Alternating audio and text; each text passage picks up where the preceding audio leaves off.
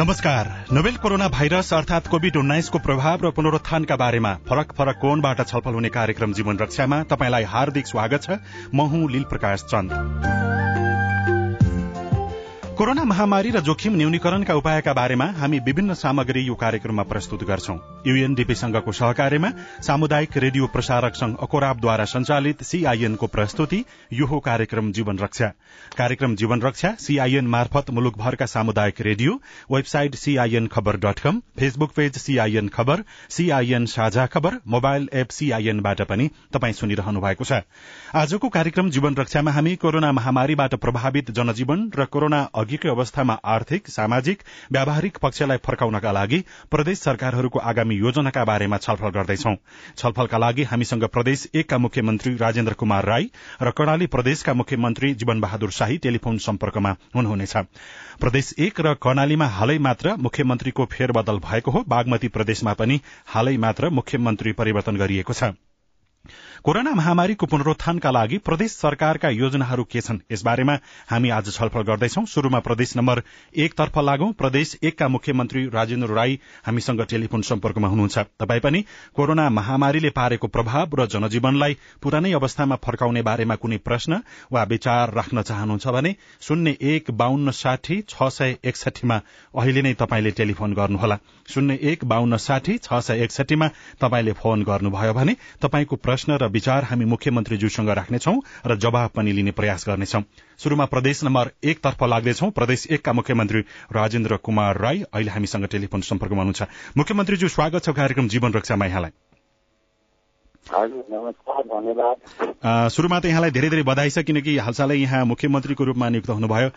खास गरी यो मुख्यमन्त्री पदमा आइसकेपछि मैले यो काम गरेर छोटो समयमा देखाउनु पर्ने छ भन्ने केही लागिराखेको छ कि अथवा जसो जसो पर्छ त्यसरी नै टार्दै जाने योजनामा हुनुहुन्छ? यो अब अलिक अगाडिदेखि नै यो मुख्यमन्त्री हुने एउटा चर्चा, एउटा परिस्थिति निर्माण भएको हुनाले केही सोचाइहरू पनि अवश्य चाहिँ बनाइएको छ। अब जसो तसो चल्ने भन्ने कुरा राजनीति गर्नेले त्यस्तो सोच्नै छुट्दैन। अनि यो कोभिड-19 को कारणले गर्दाखेरि सिंगो देशकै एउटा स्थितिमा परिवर्तन आयो र प्रदेश नम्बर 1 मा पनि यसको प्रभाव देखिएको छ र अब ठूला पर्वहरू सकिसकेपछि अब यो आर्थिक रूपमा, सामाजिक रूपमा जनजीवनलाई पुरानै अवस्थामा फर्काउनु पर्नेछ। यसबारेमा यहाँको योजनाहरू के छन्? खास गरी अब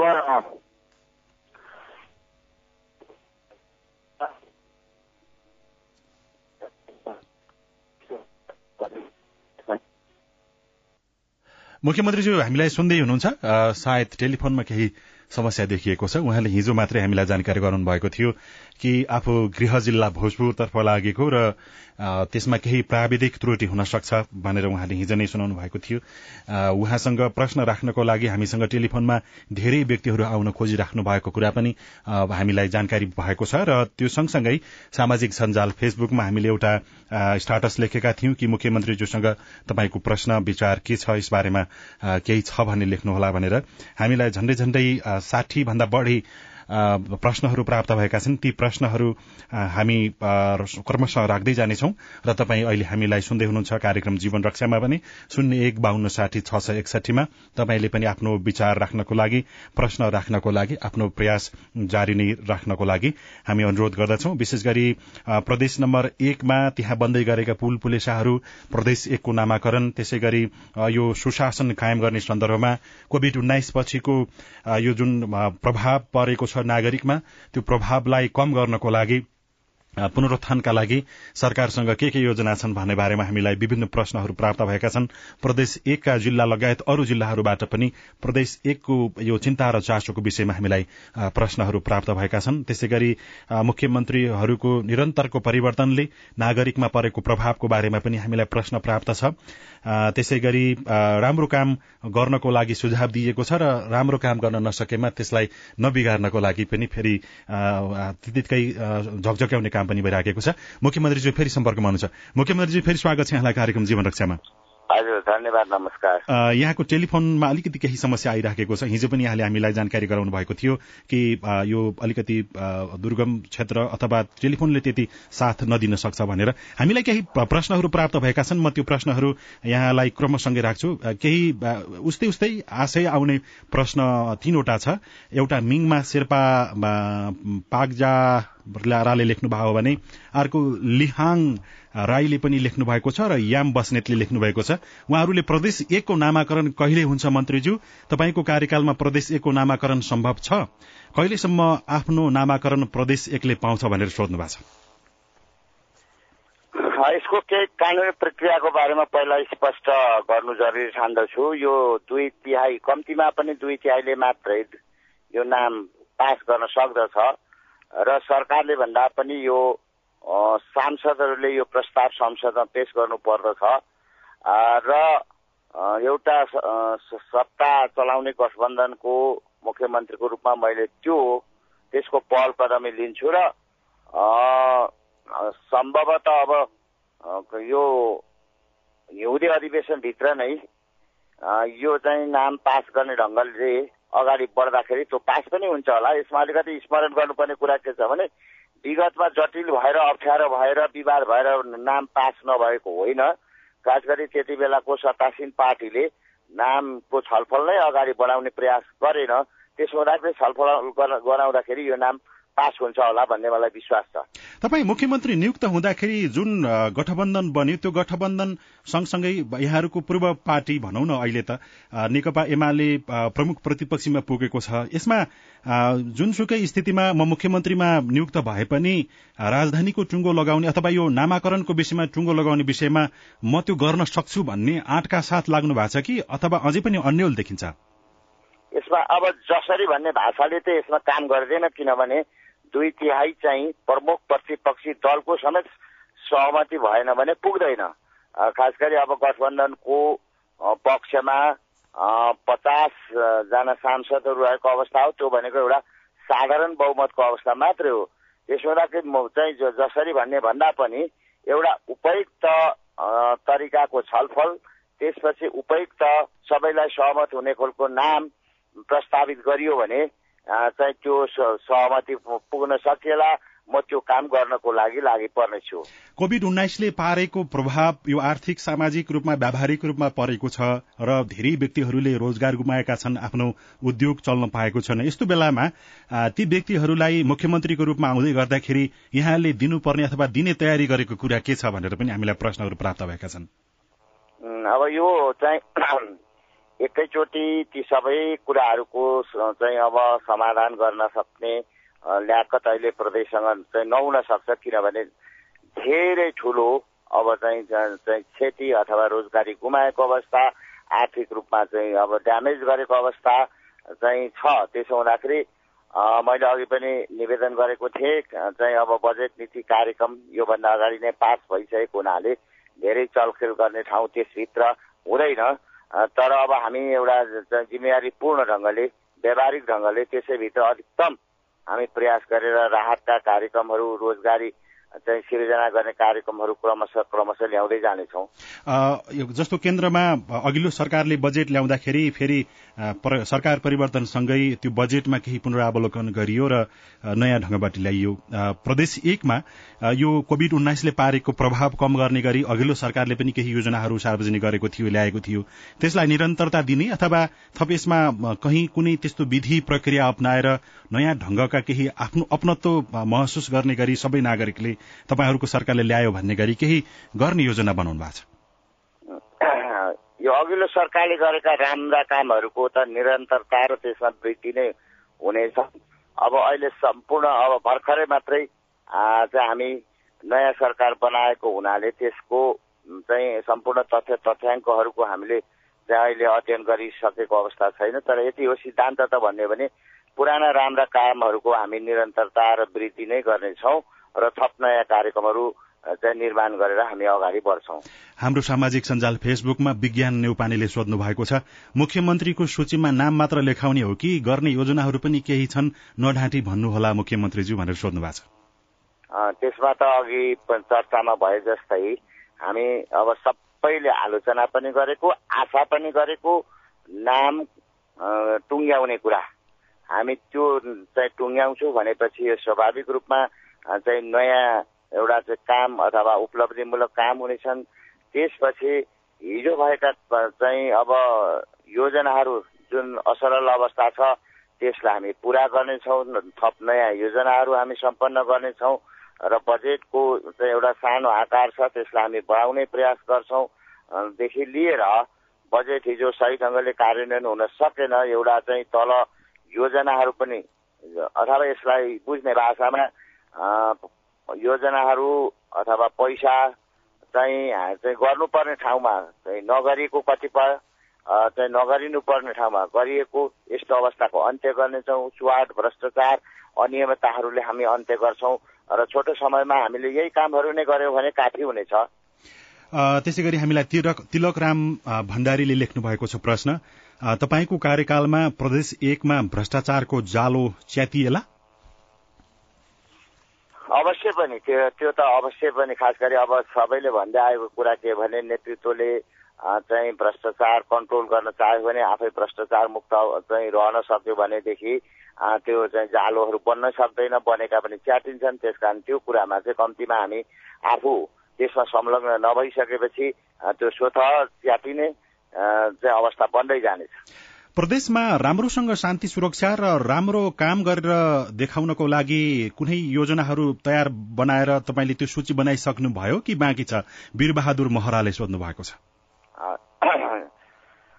यो दुइटै उहाँकै प्रश्नमा जवाब पनि छ। एउटा चाहिँ त्यस्तो बनाइ पनि सकेको छ, कतिपय बन्दै पनि जानेछन्। त्यसका केही चर्चाहरू मैले अगाडि गरिसकेँ, नामाकरणदेखि लिएर योजना कार्यान्वयनका सन्दर्भमा भ्रष्टाचारलाई नियन्त्रण गर्ने सन्दर्भमा मैले मेरा केही कुराहरू राखिसकेको हुनाले त्यो नै उहाँको लागि जवाब काफी हुनेछ। चामलिङ भुपीजीले लेख्नु भएको छ, प्रदेश 1 का आमा दिदी बुहारी भाउजूहरूले सुरक्षित प्रसुति सेवा लिन पाउन हजुरको कार्यकालमा केही आशा गर्ने ठाउँ छ कि छैन?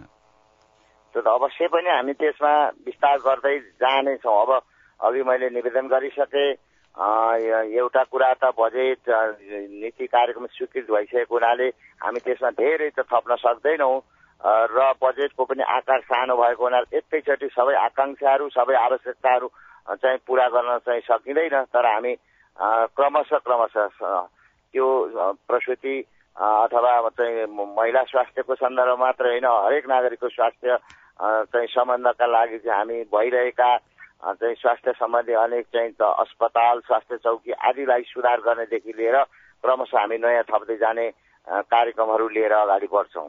नेत्रराज सापकोटाले रोशी 10 काभ्रेबाट लेख्नु भएको छ, तपाईँले आफ्नो कार्यकालमा गर्न नसकिने कामहरूको सूची चाहिँ केही बनाउनु भएको छ कि छैन?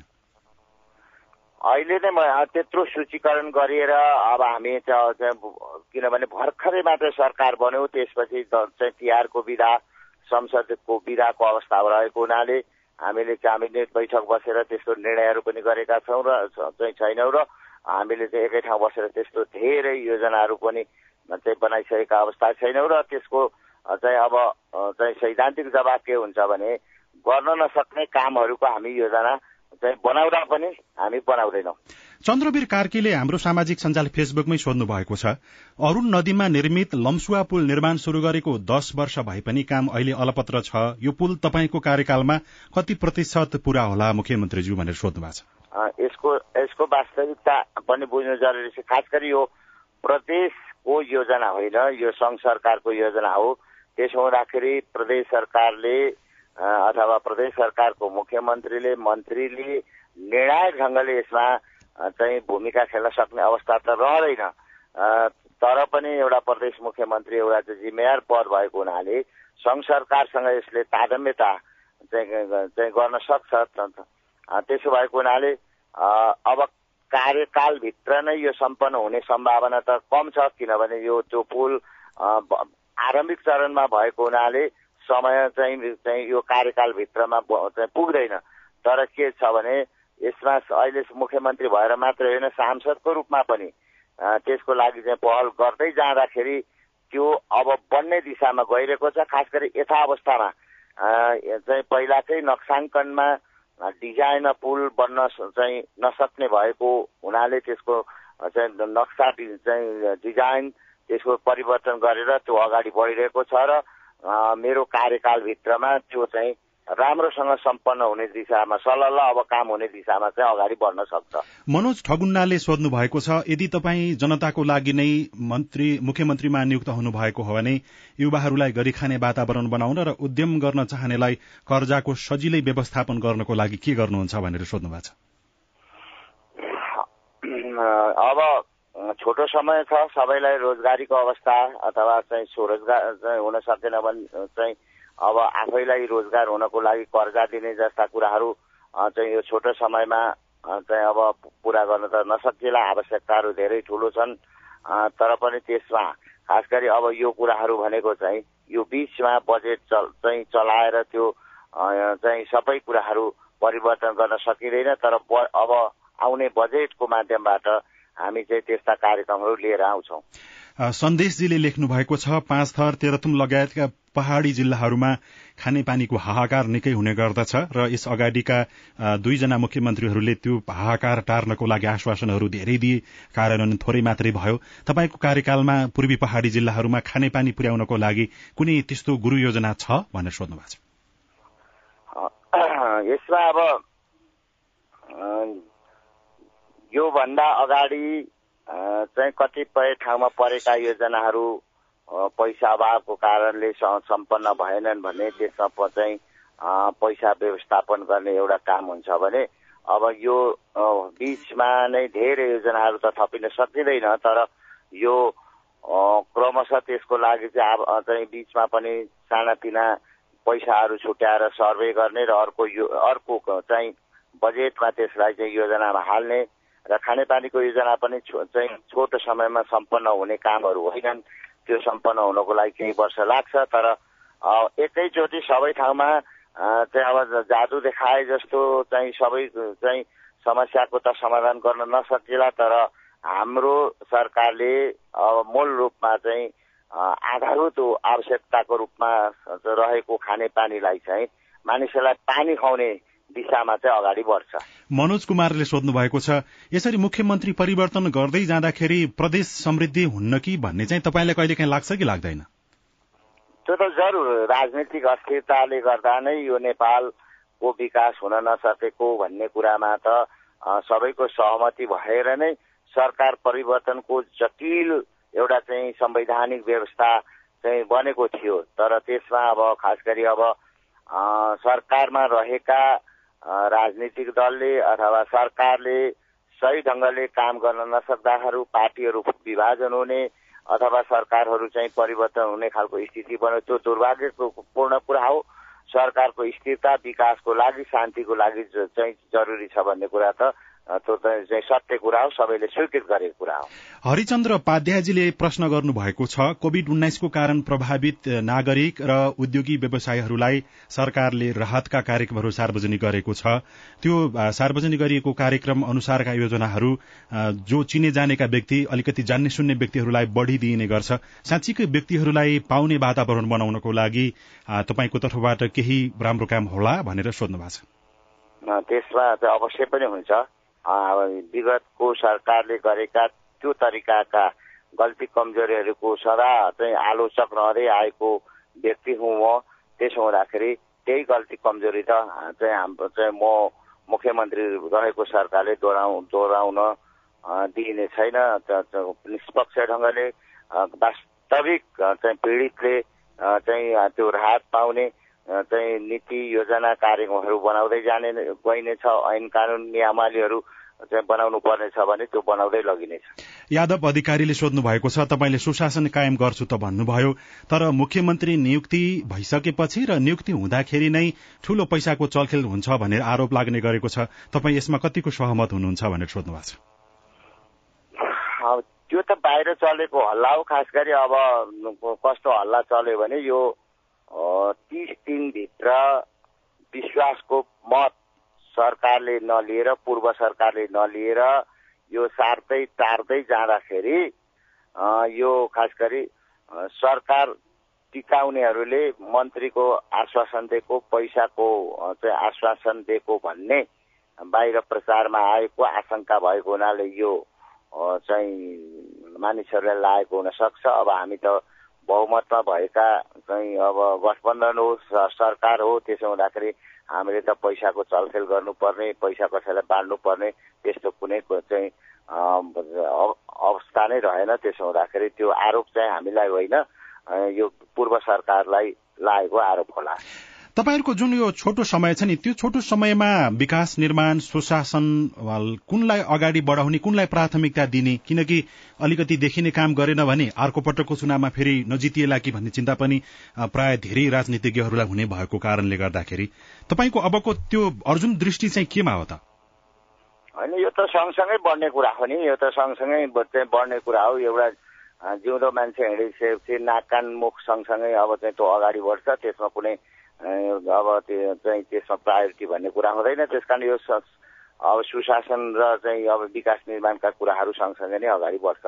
भनेको यो नै विषय अलिकति देखिने विषयहरूमा बढी प्राथमिकता दिन्छु र परिणाम निकाल्ने गरी लाग्छु भन्ने ढंगमा तपाईको सोचाइ कस्तो छ मुख्यमन्त्री? होइन, त्यो दुईटामा त छनौट गर्न सकिँदैन, तर विकास निर्माणमा चाहिँ कुन छनौट गर्ने भन्ने कुराहरू होलान्। त्यसमा चाहिँ अब छनौट गर्न सकिन्छ होइन। अब यसमा पनि फेरि म निवेदन गर्छु, पहिला थालिएका कामहरू चाहिँ त्यसै छोडेर अर्को काममा त हात हाल्न सकिँदैन, त्यो गैर जिम्मेवारी पूर्ण हुन्छ, ठेक्का लागिसकेको हुन्छ, त्यसलाई त निरन्तरता दिनुपर्छ। त्यो बाहेकको कुरा गर्ने हो भने मानिसहरूको धेरै ठुलो चाहना भनेको चाहिँ सडकको कुराहरू छन्, पुलका कुराहरू छन्। यी कुराहरू नै चाहिँ नै धेरै बजेट जान्छ। त्यसपछि अब आवश्यकताको हिसाबले अघि चर्चा भइसकेको छ, खानेपानी चाहिँ सिंचाई लगायतका कुराहरूमा चाहिँ अब चाहिँ पैसाहरू चाहिँ बढी वितरण हुन्छ।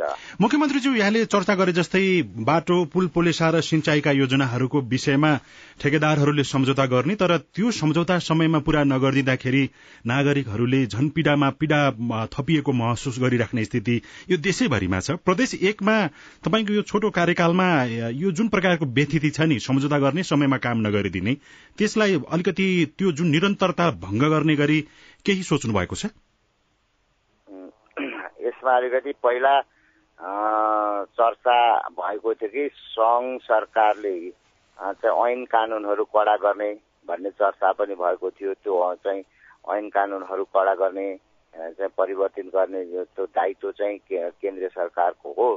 तर अब हामीले चाहिँ प्रदेश सरकारले पनि त्यसमा धेरै कडाइहरू गर्न सकिन्छ। अब त्यो ठेक्का सम्झौताहरूलाई प्रक्रिया पुऱ्याएर रद्द गर्नेदेखि लिएर नसिहत चाहिँ दिने जस्ता यी कुराहरू अब चाहिँ अब व्यवहारमा यो कुराहरू चाहिँ कस्तो भने अहिले मैले यो प्रश्नको सैद्धान्तिक जवाफ दिने भन्दा पनि भोलि व्यवहारमा हामीले देखाउनु पर्छ। तर यति हो, यसको सैद्धान्तिक जवाफ भनेको चाहिँ हामी त्यो सोचाइमा छौँ, हामी चाहिँ कडाइ गर्ने र चाहिँ योजनाहरूलाई चाहिँ रफ्तारमा चाहिँ युद्ध स्तरमा भन्ने भाषा प्रयोग चाहिँ गरिन्छ नि, युद्ध स्तरमा त्यसको गति बढाउने र चाहिँ अब कार्यकाल छोटो भएको हुनाले पनि आफ्नो कार्यकालमा परिमाण देखाउने ढंगले हामी अगाडि बढ्छौं। यहाँले हालसालको एउटा अभिव्यक्तिमा प्रदेश 1 को नामाकरण यो पहिचानका आधारमा हुन्छ भनेर भन्नु भएको छ, त्यो भनेको कस्तो प्रकारबाट हुने हो मुख्यमन्त्रीज्यू? होइन, त्यसको के भने त्यसमा शीर्षक त्यो ढंगले छनौट भयो। पार्टीगत हिसाबको कुरा गर्दा चाहिँ मैले जति बेला चुनाव लडे चाहिँ त्यति बेला म नेकपा एमालेमा थिएँ। मैले चुनाव लड्दाखेरि पार्टीको आधिकारिक दस्तावेजहरू महाधिवेशनले पारित गरेको दस्तावेज, पार्टीको चुनावी घोषणा पत्रमा चाहिँ बहुपहिचानको कुरा थियो। त्यसकारण मैले भोट राजधानीको प्रदेशको नाम चाहिँ बहुपहिचानको आधारमा चाहिँ हुनेछ, राखिनेछ, पार्टीको तर्फ प्रस्ताव गरिनेछ भनेर मैले चुनाव लडेर जितेको हुनाले चाहिँ मेरो त्यो अहिलेको पार्टी पनि एमालेकै चाहिँ निरन्तरता भएको हुनाले मेरो तर्फबाट प्रस्ताव चाहिँ मेरो चाहिँ मान्यता चाहिँ बहुपहिचानको हुनेछ भन्ने मैले कुरा राखेको हो। त्यो बहुपहिचान भनेको चाहिँ विकल्पहरू जस्तो यो बहुपहिचान भनेको यो भन्ने चाहिँ के हो? पहिचानको कुरा गर्नु बित्तिकै यसमा लुकाउने कुरा छैन। किराँतसँग अरू कुनै जोड्ने कुरा हो, किराँत कोशी, किराँत सगरमाथा यो जोड्ने कुरा हो। यस चाहिँ यही नै चाहिँ खास गरी त्यति बेलाको एमाले 2टा चुनाव लड्दाखेरि अथवा पार्टीको महाधिवेशनबाट पास गरेको कुरा हो। त्यही पार्टीको चाहिँ निरन्तरताको रूपमा नेकपा एकीकृत समाजवादी जन्मेको हुनाले त्यो कुराहरूलाई चाहिँ पहिलो पार्टीको तर्फबाट प्रस्ताव चाहिँ अगाडि बढ्छ र त्यसमा अब सहमतिमा अब कहाँ पुगिन्छ त्यो 2/3 को सहमतिले पास हुने कुरा भएको हुनाले त्यही अडान राखिरहनु पर्छ भन्ने त त्यसमा चाहिँ नहोला। तर प्रारम्भिक चाहिँ प्रस्ताव चाहिँ पार्टीको तर्फबाट पार्टीको प्रतिनिधित्व गर्दै मुख्यमन्त्री भएको नाताले अथवा यो त अघि मैले भने सांसदले चाहिँ यो प्रस्ताव चाहिँ अगाडि बढाउने र पास गर्ने भएको हुनाले नेकपा एकीकृत समाजवादीको एउटा सांसदको रूपमा चाहिँ आरम्भिक प्रस्ताव चाहिँ त्यो हुनेछ भन्ने कुरा मैले गरेको हो। प्रदेश 1 मा त्यहाँका नागरिकको माग र राजनीतिक दलहरूको बीचमा कुरा नमिलेको अवस्थामा अब यदि अहिले तत्कालै नामाकरण गरेर जाउँ भोलि फेरि अर्को चुनावमा हारिएला कि भन्ने डर, नगरौं कार्यकाल सकिने डर, यस्तो अवस्थाको कारणले गर्दाखेरि यो तपाईको कार्यकालमा प्रदेश 1 को नामाकरण नहुने सम्भावना कतिको छ?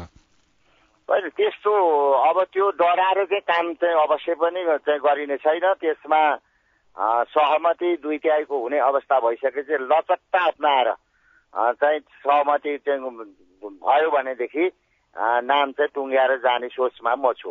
मुख्यमन्त्रीज्यू, यहाँले भर्खरै मात्रै नेकपा एमालेको निरन्तरताको रूपमा एकीकृत समाजवादी पार्टी भयो भन्नुभयो, तर एमालेको नाम निशाना पार्टीको नाममा पनि कतै छैन र अहिले राजनीतिक जुन दलीय हिसाबमा आरोप प्रत्यारोप हेर्ने हो भने कुनै त्यसमा सम्बन्ध छ जस्तो चाहिँ सुनिदैन। खास यहाँको बुझाइ चाहिँ यसमा के छ मुख्यमन्त्रीज्यू? यस्तो सैद्धान्तिक रूपमा चाहिँ अब त्यसको हामीले निरन्तरताको रूपमा चाहिँ हामी चाहिँ इतिहासको पनि निरन्तरताको रूपमा हामी चाहिँ त्यसलाई मान्नुपर्छ। किनभने अब मार्क्सवाद लेनिनवादलाई मार्गदर्शक सिद्धान्त मान्ने जनताको बौद्धले जनवादलाई चाहिँ बोकेर चाहिँ अगाडि बढ्दै यो पार्टी पनि बढेको एमाले कै निरन्तरता, किनभने जनताको बहुदलीय जनवाद अहिले पनि नेकपा एकीकृत समाजवादीले चाहिँ छोडेको छैन। भन्नुको मतलब त्यसका अप्रासङ्गिक भइसकेका कुराहरूलाई छोड्ने तर त्यसका अरू प्रासङ्गिक विषयहरूलाई बोक्नेदेखि लिएर अब इतिहास पनि त खोज्दै जाँदाखेरि के छ भने अब जस्तै अब माधव नेपालले 55 वर्ष कति चाहिँ पार्टीमा चाहिँ लाग्नुभयो भने त्यो उहाँको इतिहास कहाँ आएर जोडिन्छ त? त्यो नेकपा एमालेको नजोड्ने भने त उहाँ त चाहिँ भर्खरै चाहिँ 1 वर्ष भयो उहाँले पार्टीमा लागेको भन्ने खालको अर्थ लाग्छ। हो, म पनि यहीँनिर जोड्न खोज्दै थिएँ मुख्यमन्त्री। जस्तो पूर्व तपाईँहरूको पार्टीका नेताहरूले पनि भन्दै आउनु भएको छ, यत्रो 2 दशक बिताइसकेको नेताले आफ्नो नयाँ पार्टी गठन गर्दाखेरि एमालेको नाम निशाना कतै नहुँदाखेरि र अहिले पनि हेर्ने हो भने केन्द्रदेखि प्रदेश स्थानीय तहसम्म एकीकृत समाजवादी र नेकपा एमालेका नेता कार्यकर्ताको बीचमा आरोप प्रत्यारोपको स्थिति हेर्दाखेरि पानी बाराबारको स्थिति छ कि जस्तो पनि देखिन्छ। प्रदेशमा तपाईँ निर्वाचित भइसकेपछि, नियुक्त भइसकेपछि पूर्व तपाईँहरूको पार्टी नेकपा एमालेका नेताहरूसँगको सम्बन्ध, बधाई आदान प्रदान केही चल्यो कि अथवा तपाईँले निकै अप्ठ्यारो महसुस गरिराख्नु भएको छ? त्यसमा मिश्रितै छ। बधाई पनि अब खास गरी दलको नेताको रूपमा भीम आचार्यले शपथ ग्रहण कार्यक्रममै उपस्थित भएर उहाँले बधाई दिनुभयो। धेरै सांसदहरूले चाहिँ अब भेटेर फोन मार्फत बधाई दिइरहनु भएको छ। तर पनि अब केही नकारात्मक टिप्पणीहरू पनि त्यो भइरहेको छ। त्यसो हुँदाखेरि त्यो मिश्रित नै अवस्था हो। तर पनि म अब एउटा चाहिँ पुरानो चाहिँ नेताको रूपमा, मुख्यमन्त्रीको रूपमा म उहाँहरूलाई सम्मानपूर्वक चाहिँ एउटा चाहिँ मिठो एउटा वातावरण बनाउनको लागि म चाहिँ सम्बन्ध सुधार गर्नको लागि चाहिँ आगामी दिनमा म चाहिँ लाग्नेछु। समय दिनुभयो, यहाँलाई धेरै धेरै धन्यवाद छ मुख्यमन्त्रीज्यू। हजुर, धन्यवाद यो मौकाको लागि।